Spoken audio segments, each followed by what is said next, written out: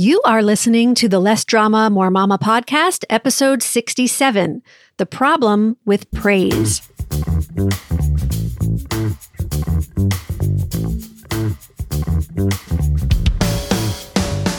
This is Less Drama, More Mama, the podcast for moms who want to feel calm, in control, and confident about how to handle anything life throws their way.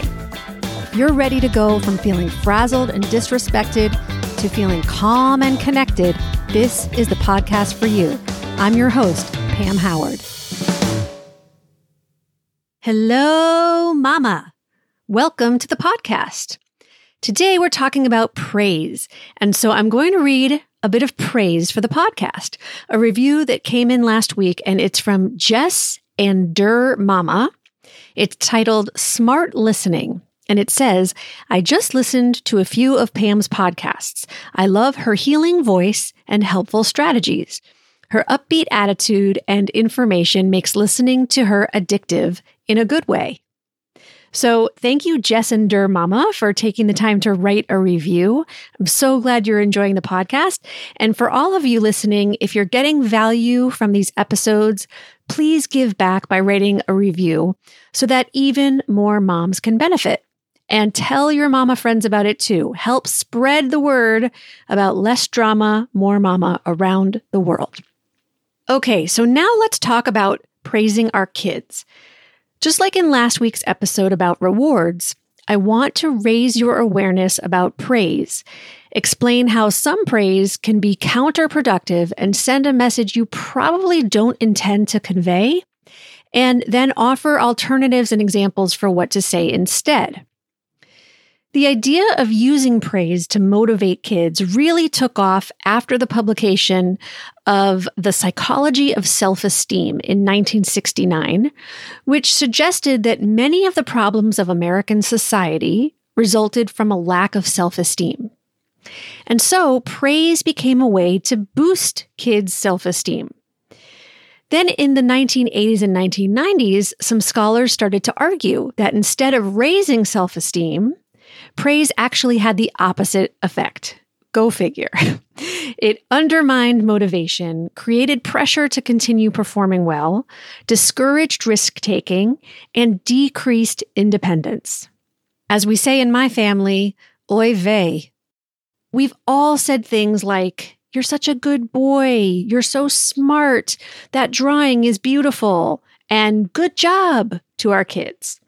Their faces light up when we say such things, and we feel good about it. So what's the problem?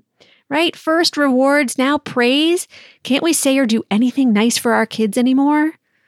Of course we can, and we should. This episode is about understanding the not-so-obvious ways in which praise can backfire. And it's about giving you information so you can consciously choose what you say to help set your kids up for the greatest amount of success possible.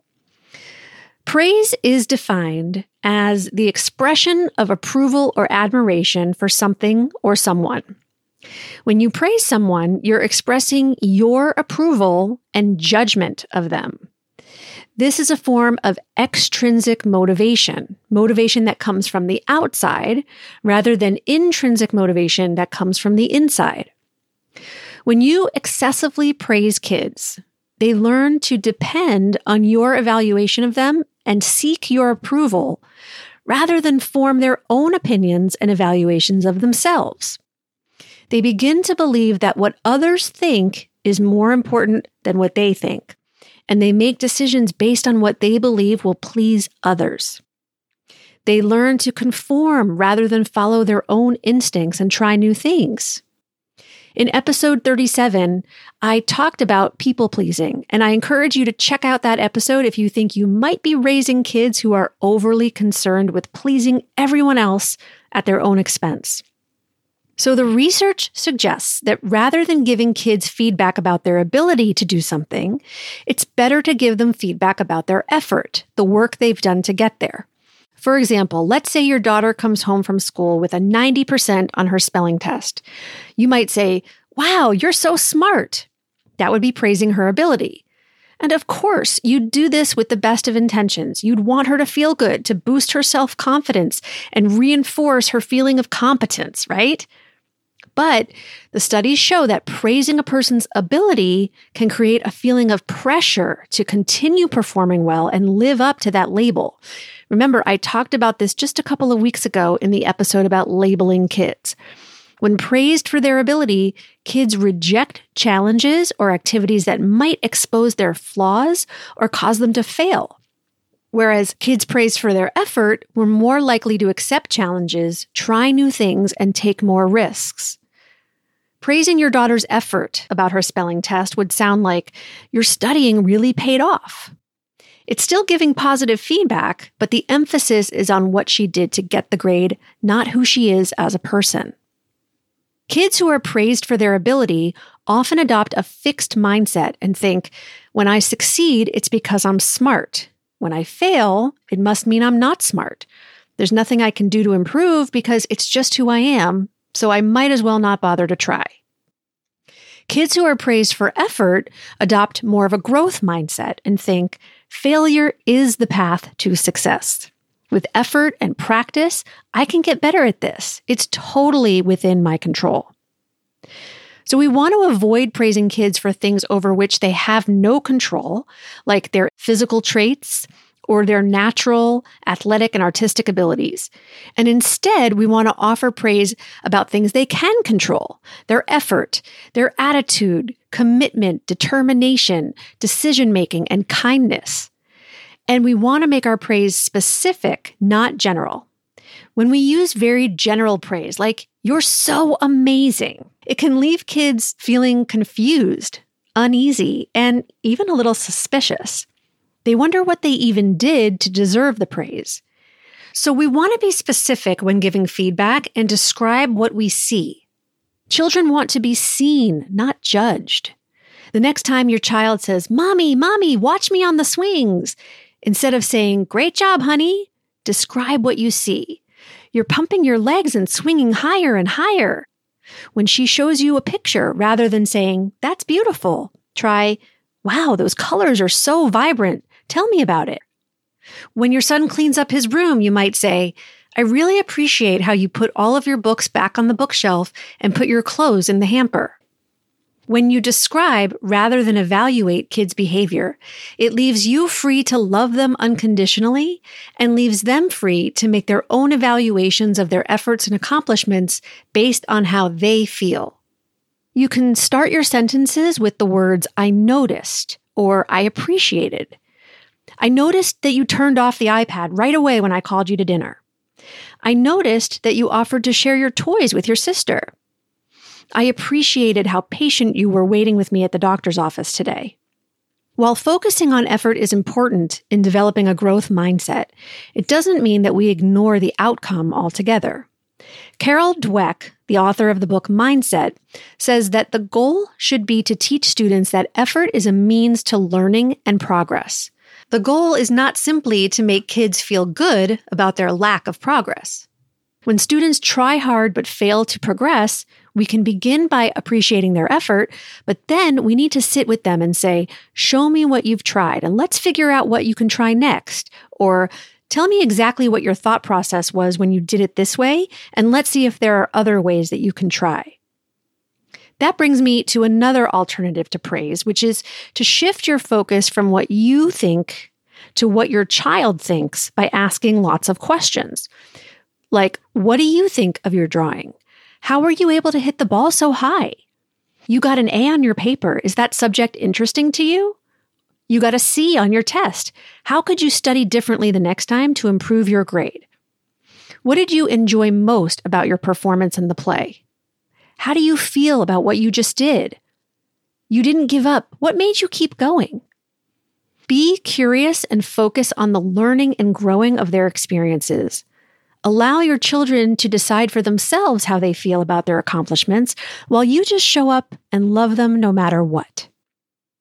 In 2012, an article titled "What Makes a Nightmare Sports Parent and What Makes a Great One" revealed the one thing parents say to kids that makes them feel good during and after a ball game. That one thing is, I love to watch you play. There's no evaluation of the child, no praise or criticism of how they played, just love. Praise should be genuine, specific, and used sparingly.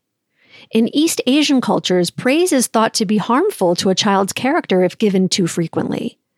And Chaim Ginott, a well-known child psychologist and parent educator in the 1960s, said, "Praise, like penicillin, must not be administered haphazardly. There are rules and cautions that govern the handling of potent medicines, rules about timing and dosage, cautions and possible allergic reactions. There are similar regulations about the administration of emotional medicine." So think of it like sugar. A little sprinkle is sweet, but too much is a bad thing. Resist the urge to praise one child in front of another, especially if your intent is to manipulate the behavior of the unpraised one. This kind of praise doesn't make anyone feel good and pits siblings against one another. You're better off praising in private and finding positive feedback to share with each child.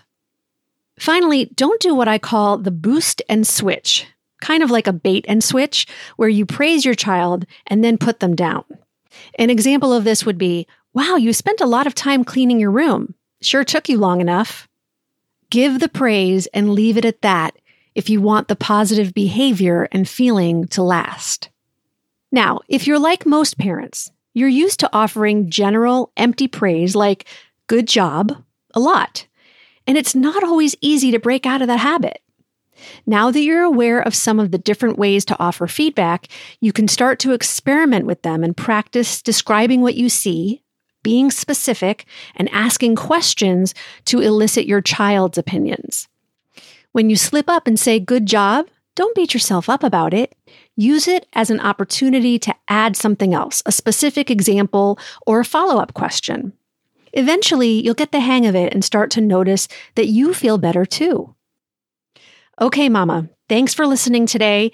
Don't forget that if you like what you're hearing on the podcast and want to apply these concepts to your own life, I offer a free mini session to see whether my coaching is right for you. You can sign up at lessdramamoremama.com/mini. I'll talk to you again next week. Bye-bye. Thank you for listening to the Less Drama, More Mama podcast. If you liked this episode, please take a moment to write a quick review on iTunes and make sure you subscribe too so you never miss a show. Got a question, comment, or idea for an upcoming episode? Email me at pam@lessdramamoremama.com.